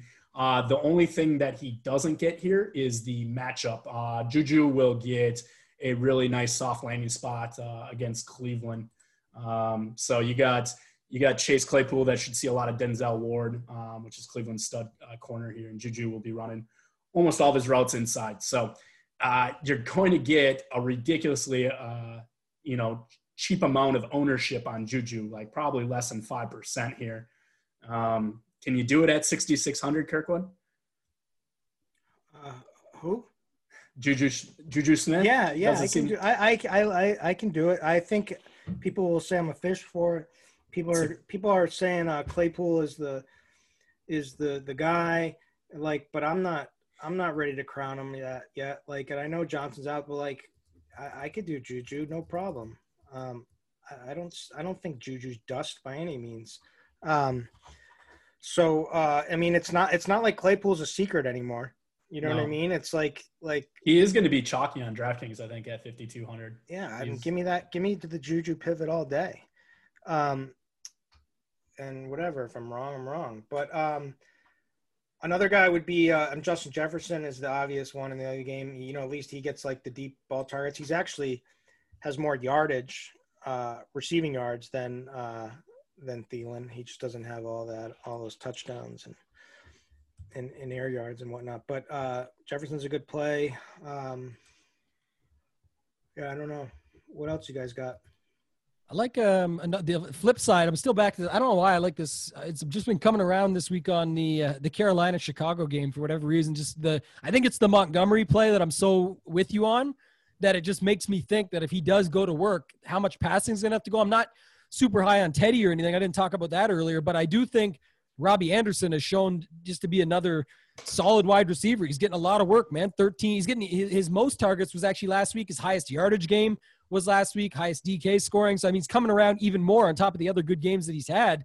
And that works. I just talked about Mike Davis and Allen Robinson sort of double leveling up on, what most people are going to do. But I think another one would be Robbie Anderson and Montgomery, right? One across from each other. Again, I don't love this game to necessarily game stack it, but I do like a couple pieces in it, and it can definitely be high scoring for fantasy. So I like that, and it's almost another little pivot there. If you don't want to play Kenny Golladay, you've also got Jefferson there, who you mentioned. One more guy I'll bring up is Jamison Crowder, another guy just never going to get respect or ownership, but all he does is put up 20 DK points every week. He gets double-digit targets. Secret last week. Flacco liked him. It's more than enough to do well in your lineups. That's why I got off him too. It's because of Flacco. Keeps killing me He does it every week. It's every week. Man. It's pissing me off. And even going back to last year, it's hard to find a game below 10 points dating back to And he does it all at the very end. He does it the same way though. He's getting he sneaks at it he just little by little, and then all of a sudden it's 9 for 10. It's 9 for 10 for 80 yards, and if he gets a touchdown, it breaks it. I'm buried because the guy. Well, that's the thing that we never saw before though. Is just these big play abilities, him taking it to the house, man. He just looks like he's super fast, or he's tapped into an extra gear this year. I mean, super impressive. I don't mind that. I think it's a good play for a guy most people won't be on. Laviska. Mm-hmm. We're getting there. That's way down at 5,200. We're still in the sixes here. Terry McLaurin, A.J. Brown, you mentioned earlier. I think those are good plays. Devontae? Yeah. I could go there. I like that with the Fitzpatrick stacks, I guess. Yeah. Um, You could run Fitzpatrick, Parker, and we'll move to tight end in a second, get Gesicki, and then put our boy that I just talked about, Crowder off of him. Yeah. but somebody could talk about Laviska. Go ahead, Brett. Laviska. What is it? Campbell, that's your boy. I don't want to take your guy. I just feel like I just talked too much. You go ahead. I love Chenault this week, but go ahead. Yeah, I think the way Jacksonville has spread the ball out to the wide receivers, that Laviska does feel like he's the most safe. I mean, he's utilized also obviously in the run game. Love to see him to actually take a few snaps behind quarterback, but yeah, we haven't gotten that yet. But I mean, we still have Q tags, I believe. Let's see, what do we got? Yeah, he's got a hammy that like he wasn't practicing. He's been battling it for a couple weeks. That always gives me concern is the hamstring. Whenever I hear that, I get scared. Yeah, I do have this as my safest stack. And the way I want to get kind of a little crazy is by including Marvin Jones in this stack. But yeah, I think Galladay and Laviska with one of the quarterbacks, in this game is the safest way to go. But yeah, I don't know. I really like Marvin Jones also in this game. I don't know how much ownership he'll be getting at all with how cheap Galladay is. But we know Marvin Jones has a very similar ceiling as Galladay. So I want to touch on two guys. You mentioned them already. Will Fuller, I love. There's just nobody without Adoree Jackson. There's no one that can keep up with him from a speed standpoint. He's going to get a bunch of Malcolm Butler, who every team targets. Now, Butler did well on Tuesday when they played this week. He got he got a lucky interception. The ball was just, should have been caught and it just fell into his arms. He was still burned on the play. He's definitely burnable. So Will Fuller, I'm expecting a monster game from in this spot. And, how can we not at least talk about Darius Slayton again? It's 8 catches, 129 yards, didn't get the end zone, but had a monster 40-yard touchdown pass that was baloney that it was called off for a pick play, which was ridiculous. So he should have just had a monster game, but he's obviously the number one. He's on the Giants and he plays with Daniel Jones, who's obviously not good. And, he ranks 9th in targets, 7th in air yards amongst all receivers in the league. He's dirt cheap on Yahoo, which is where I wrote him up today. So definitely look for him over there. What's he on DraftKings? DraftKings, he is 5,400. Yeah, I'm totally fine with that. The matchup isn't the best from at least what we've seen so far, but Washington has that really stout front seven. And they get pressure and whatnot, but so Jones could be a problem in this game, but they also don't have much talent in their secondary. They've kind of overperformed so far, so I wouldn't shy away from this matchup whatsoever. And with Shepard out, he's just a target monster. I mean, he's gotten 7 targets in games without Shepard this season, and it looks like Shepard's not going to be back for this one. He's just a clear number one. You know what I mean? We can say he's definitely wide receiver 1 just as much as Robbie Anderson is wide receiver 1 in Carolina. Yeah. Yeah. Anyone else? Yeah, we probably should talk about this Travis Fulgham character. He looked good. You'll have Greg Ward getting manned up by Marlon Humphrey. But with these Baltimore stacks, who are we bringing it back with Philly? I mean, dude, this is the Zacchaeus play, week 2. No, I mean, I don't know. I granted, I'm ill-informed. I'm not informed. So everybody's ruled out for Philly, right? No Deshaun, no Elshon Jeffrey. We have Greg Ward like in the slot against Marlon Humphrey. Not going to Some be dude there. named Travis Fulgham goes off against the Ravens. Yeah, and then Ertz, right? I mean, when do you go back? It's like Ertz is getting all these targets, just looks terrible, just He falling can't down. do anything. Hey, he's no yards after catch. Like Outside of that one Miles Sanders big play, his this back offense- is just dust. He's like Gronk. Like he's just like he's taken a beating for years and years. Yeah. So are we just avoiding all of Philly then if you're not going to play this Fulgham? Yeah, I mean, I guess we have to run. Do we have to run somebody back? We don't Campbell, have do we to, have to but run I mean- someone back in this game? This is the issue I'm with gonna Baltimore. I'm gonna run Fulgham only because let me tell you, I think it's a disgusting play. But how do you not, if you're Philly, as bad as they've been, go back to him for at least the targets and try and get him 7 or 8 balls? Maybe he doesn't get 13, but he just did that for you. It's not a reward. It's we suck. We need to stick with something and try to make something work. We can't just keep doing the same thing. Let's try something out.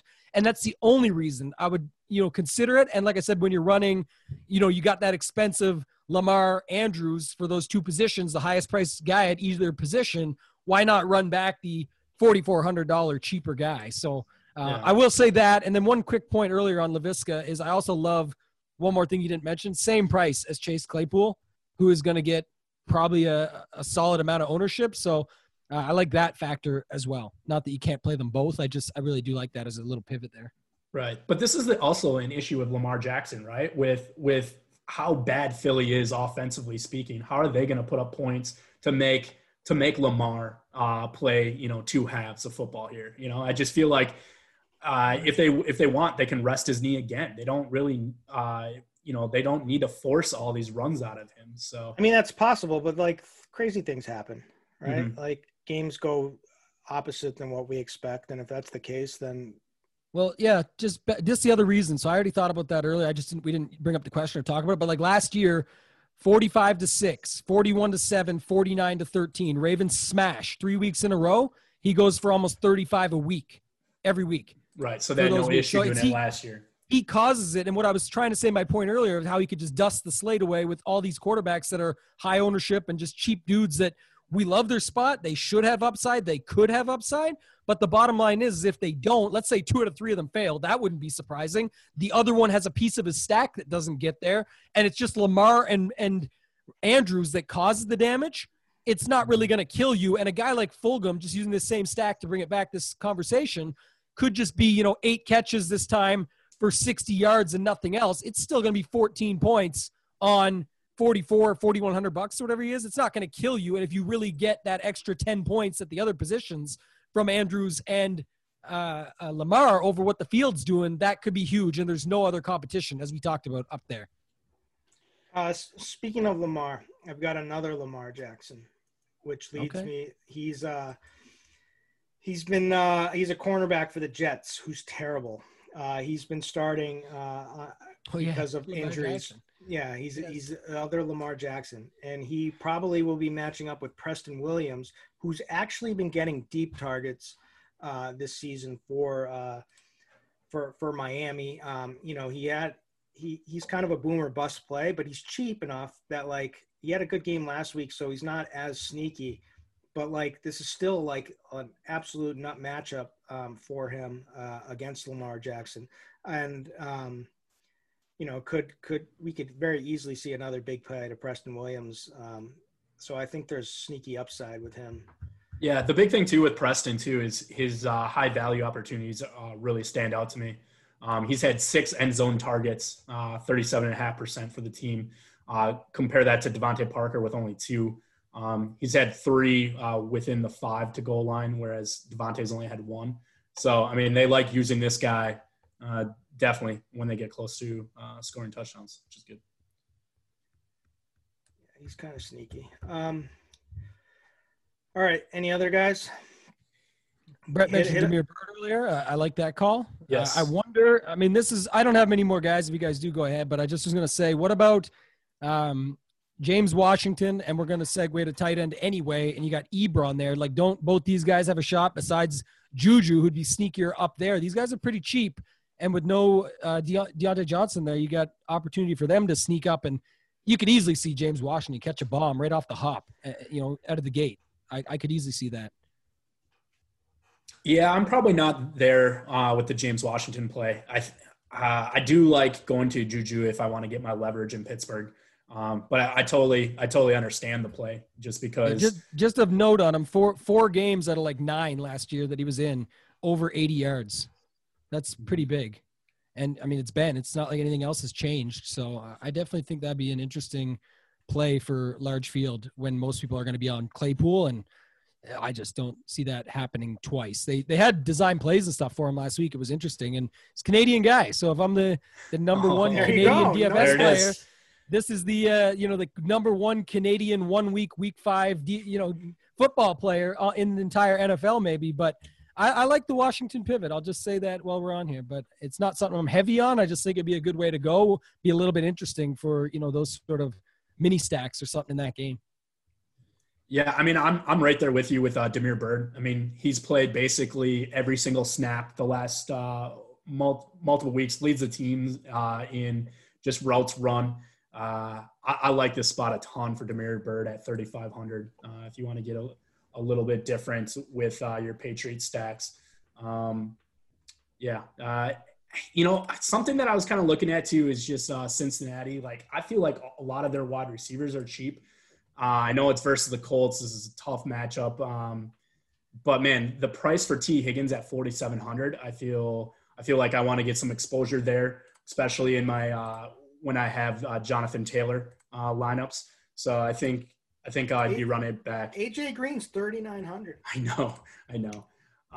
Did you guys see that play where? Is he really dust? Did you see the play where there was an interception and then he did not run after? Yeah, I mean, it just looked like he was totally giving up on that. He's pissed off, Yeah. But like, is he dust? I don't know. Is he? Who scores more points, AJ Brown or Alexander Madison this week? Oh, dude, Madison breaks the fucking slate. Give AJ Green some love. I didn't even see the $3,900 price tag. That's how bad it's got. Oh my gosh. Yeah. That's insane. I will definitely have some AJ Green for 3,900. Gotta try it. Yeah. He can't be that dust. Come on. He's bad, but this could be interesting, man. Really, it could. I mean, I'd be more willing to go back to T.Y. Hilton. There's an interesting stat when Indianapolis is coming from behind.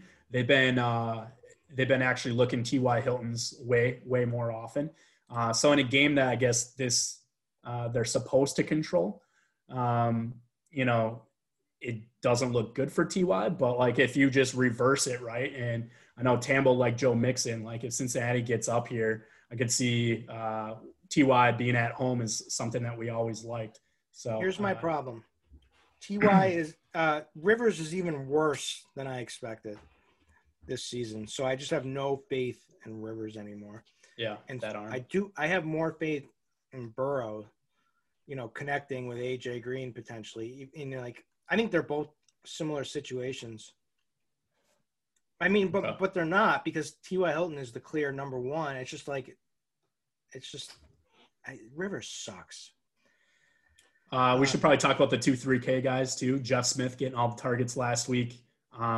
He is a speedster, so I mean, in a game with Jets and Miami stacks, I don't mind mixing them in there. Probably won't have many in the one-offs, but Darnell Mooney, I think this guy is getting consistent targets, definitely wide receiver 2 in this offense, and he's still 3K. Makes a lot of sense with your Chicago Carolina stacks. Any interest there?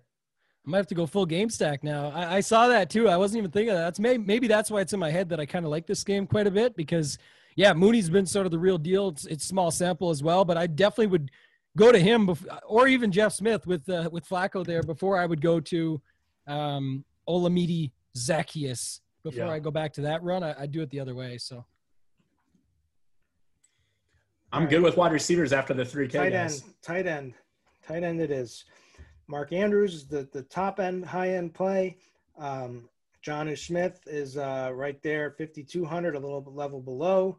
Probably going to be the most owned play after his 2 TD, one in the most tilting way possible performance the other week, last Tuesday. And then Dusty Zach Ertz in a match. It just doesn't feel right against Baltimore. It feels like he's gonna get smashed as soon as he catches a ball, and probably break his back in this game. Evan Ingram. I mean, this is a tough week. against Washington, Gesicki, Austin Hooper, Eric Ebron, and then why not go all the way down to Irv Smith Jr. For 2,500, who got 5 targets, 4 receptions for 64 yards against the Seahawks, and hope he's utilized more with Dalvin Cook being out. I don't know. And TJ Hawkinson. The guy who's probably the best play now with Mo Alley Cox out is Trey Burton. Yes. That is what I'm going to end up gravitating towards, I think. Basically, he's, first of all, he's just a check down, weapon for Phillip Rivers, who's checked down Charlie. He's second on the team in target share over the last 2 weeks.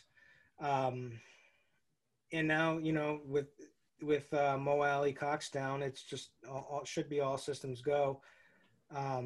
Jack Doyle is just like that's the key right there, though, because Mo Alley Cox is like their red zone guy, right? So is it going to be Burton or Doyle in that role, or they'll probably run 2 tight end sets regardless?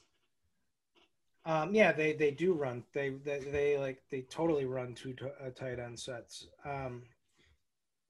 So it's, I don't know, that the target share makes it pretty evident to me that Trey Burton, a guy I've always kind of liked Trey Burton, and I always didn't understand why he wasn't as good as we hoped for. So that was a backup. Yeah, but maybe this is his moment to shine here. But he's 3,100. But I'm gravitating towards those cheap plays, just because it's so gross this week. Yeah, I think Jonnu Smith is really bad chalk. It seems like a tight end chalk this week. Like, I'd want to stay away from Jonnu on a shorter week here. So I'm easily getting off of that. Most of my tight end love will probably be in game stack formats. TJ Hawkinson makes a lot of sense, but I think Irv Smith to me is where I'm siding the most, just going dirt cheap outside of game stacks. So I like his athleticism. We've seen how bad Atlanta's overall defense has been, and then the Packers tight end Big Bob Tonyan lit him up for 3 touchdowns. So that's kind of recent in my head here. So Irv Smith just seems like a easy play for Minnesota. Yeah, I'm on him. I like your call on Trey Burton. Kirkwood, I do think that's a good one. You could run him as a secondary stack with AJ Green. You pick them both up for $7,000 combined, right? Use that as a way to get extremely unique, or go back to Mixon if you want to get off the AJ Green conversation here and get to a real player in Mixon. I think that's a fine play, and have Burton on the other side. So I do like that one. I like your Irv Smith. I think it's one of those ones, Brett, where we're going to go throughout the week, and I didn't look yet. What's his ownership showing at right now? Let's see. On RG, we got him at 8.2. Okay, yeah, that's high for a guy that's 2,500. Not really the overall that I give a shit, like what Kirkwood was saying earlier. But my point is, to his point earlier, was that we're going to get to these ownership positions later in the week where these guys just keep climbing up a little bit. He could be 10, 11, 12, something like that. It's just whatever. I'm on him still no matter what. I'm just saying I just don't feel like it's like the sneaky cheap guy. Use him in cash games if you want to fit everybody and jam everyone in. But I like those two. I like Hawkinson the most in this sort of mid 5K range. I think he's the most interesting because like the Kenny Golladay chalk, the ability to put him with a guy like Marvin Jones to be a little bit unique that way, but still have some of that passing game, and then run back with Robinson on the other side. We talked about that little game stack there earlier. And then also Mark Andrews, who we already talked about, just can break the slate at this position because of, the pricing, and no one else is in this realm. And all these other guys we just mentioned could all bust, and Andrews could have 2 touchdowns and a big yardage game with 8-9 catches. And yeah, he could sit the whole fourth quarter, but he already did all the damage in the first 3. So other than that, here's another one, last one for me.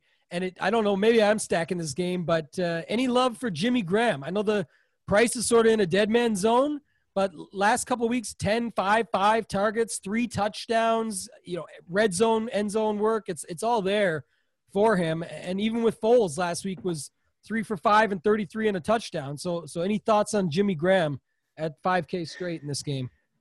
I can't do it. Like, he's just too dusty for 5K. Jimmy Graham, like I get it. Like, he's been a beast in the red zone, right? So it's him or Bob Tonyan, right? What do you do? Go back to it's like you need to get a Bob touchdown Tonyan and Chase Claypool in your lineup and just run back the guys that somehow got 3 and 4 touchdowns that most people in the world have never heard of.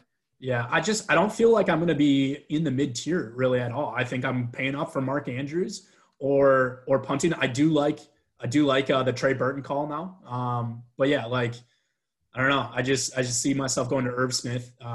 There's a few guys that I don't mind having a little bit of ownership. Like, I want to have some Tampa Bay tight end exposure. I'm leaning towards Cameron Brate in that game more than anything. And then, like, with Deontay Johnson out, I just think, like, Eric Ebron might have a little bit more of Eric Ebron with Austin Hooper's coming off 2 games with 7 targets 2 weeks ago and 10 targets last week. Found the end zone 2 weeks ago and against Dallas. But, like, that was a tough matchup against the Colts. 10 targets, 5 receptions, 57 yards. He's pretty cheap too, actually. Cheap, yeah. Like, in I keep gravitating towards the cheap range, and I think Hooper, like, is starting now that if I look into it, could make a lot of sense here. Man, Baker's looks so bad. I think my dislike for a lot of these Cleveland guys is because of how bad Baker's looked in general. And then Odell, he may not play, right? Yeah, he's sick. He went home. But they have to be treated like any sickness is treated like a COVID sickness for like amount of days they have to stay out. He went home on Thursday. I think he's good to go though. Yeah, I don't know. Whatever. Play whoever you want at tight end. All right, is that is that it? No, you're doing another Blender pod here now. Oh, sorry. I thought I was on with Blender. All right, favorite stack, and then we out. I'm gonna go with a chalky stack, and I'm gonna say that Will Fuller with Deshaun Watson. That's not chalky. It's gonna be chalky. I mean, it's because listen to the bring back AJ Brown. You're gonna get a lot of those projected. Like, those lineups are gonna come. The Titan side is going to be really chalky. Any optimizer is going to give that. Mm-hmm. But they'll probably give Cooks more, to be honest. But, like, so just give me Watson to Fuller and run it back with a chalky A.J. Brown who's just way too cheap. I mean, you could go Derrick Henry. But I just want, like, that receiving game. I just want the game to pop off for, like, both passing games are going. So I would choose A.J. Brown. And I don't know, like the idea of like Gardner Minshew kind of excites me, but I think it's just easier to do Matthew Stafford, Kenny Golladay. Like, I just want like this massive upside out of my wide receiver. And so I think like Will Fuller and Kenny Golladay like provide that. So those are my 2 stacks. Who would I run it back with on Jacksonville? Well, that's easy. I already touted him. It's going to be James Robinson, even though I just said that I want like the passing games going off. This game, I want James Robinson going off, also getting worked in the passing game, but Golladay and Stafford going crazy. Who do you guys like? Yeah, I mean, in that same game, I would go with the Stafford route to Marvin Jones just to get a little bit lower owned. And then James Robinson also, I'm more on him bringing it back. Lower owned guys, I'd go Cam to Damiere Byrd. And then bring it back with Philip Lindsay for a really, really cheap way to stack a game. And then you can throw in some studs like Devontae Adams, who should be a little bit lower on. Yeah, Naked Cam's winning it all this week. Oh, throwing Damiere Byrd. Always throwing Damiere Byrd. Always. Sorry, Tam. Always got to get Damiere Byrd. No, it's funny.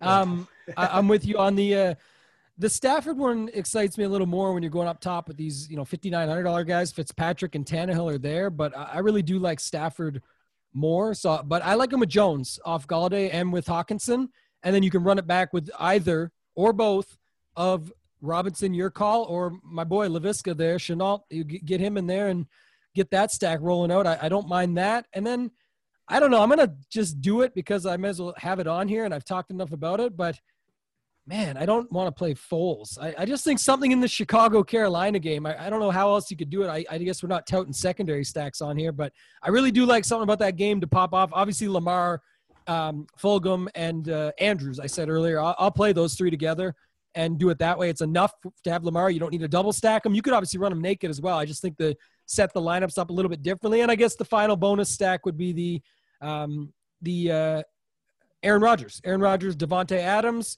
get a little bit different going that way, and then pick your guy on Tampa Bay side, right? If you want to go Evans or if you want to go Godwin, Ronald Jones, you mentioned earlier, there's options there. So that's where I'm at. All right. I like it all. So I want to end this show with a real important topic here. A close friend now named in the DFS community he goes by It's Pat. You ever seen that guy in tournaments? It's Pat. AH. Yeah. Yep. Yep. He's a crusher. We're in a Discord group. We chat a lot about strategy and whatnot. I mean, the guy has been the most instrumental to my DFS success out of anybody I could ever think. Anyways, the funny story is that he's been banned from RG chat and banned from the Discord and banned because he was kind of a loudmouth back in the day. Like he was a troll. Pat? Is that also Fat yeah, Pat? Yeah. Fat. So I was listening to the OG podcast with Chop, who he called out for wanting them to get him back in chat with the free Fat Pat tag. And Beers didn't even know who he was. So that was like a slap in the face to Pat. But anyways, what I want people to do is to, if anyone listening to the show likes our content, to just throw RG a message on Twitter, the RG message, and just say free It's Pat, Hits Pat. You could pronounce, that's how Chop pronounced it. Free him, let him back into RG. He's a changed man. Funny, is he part of the Corona? I was the reason he got banned. I sent an email. He was already in trouble various times, but I sent an email saying I just can't take this troll anymore. You got to get rid of him. And so they banned him, but we can't get him back in. Yeah, he was back in the day. But I met him. Cal met him at a live final. And when like you fight somebody in high school and then like become like best friends later on in life. It's kind of like one of those. Although we're not best friends, but it's what a just story. Yeah, it's so please, people, RG, anyone, higher ups, get this man back on Roto Grinders. Allow this man to be part of the community. He's got a lot to teach people. He's a top-notch player. Anyway, that's it. This is the RG DFS Tournament Takes podcast, and we'll catch you again next week. See you guys.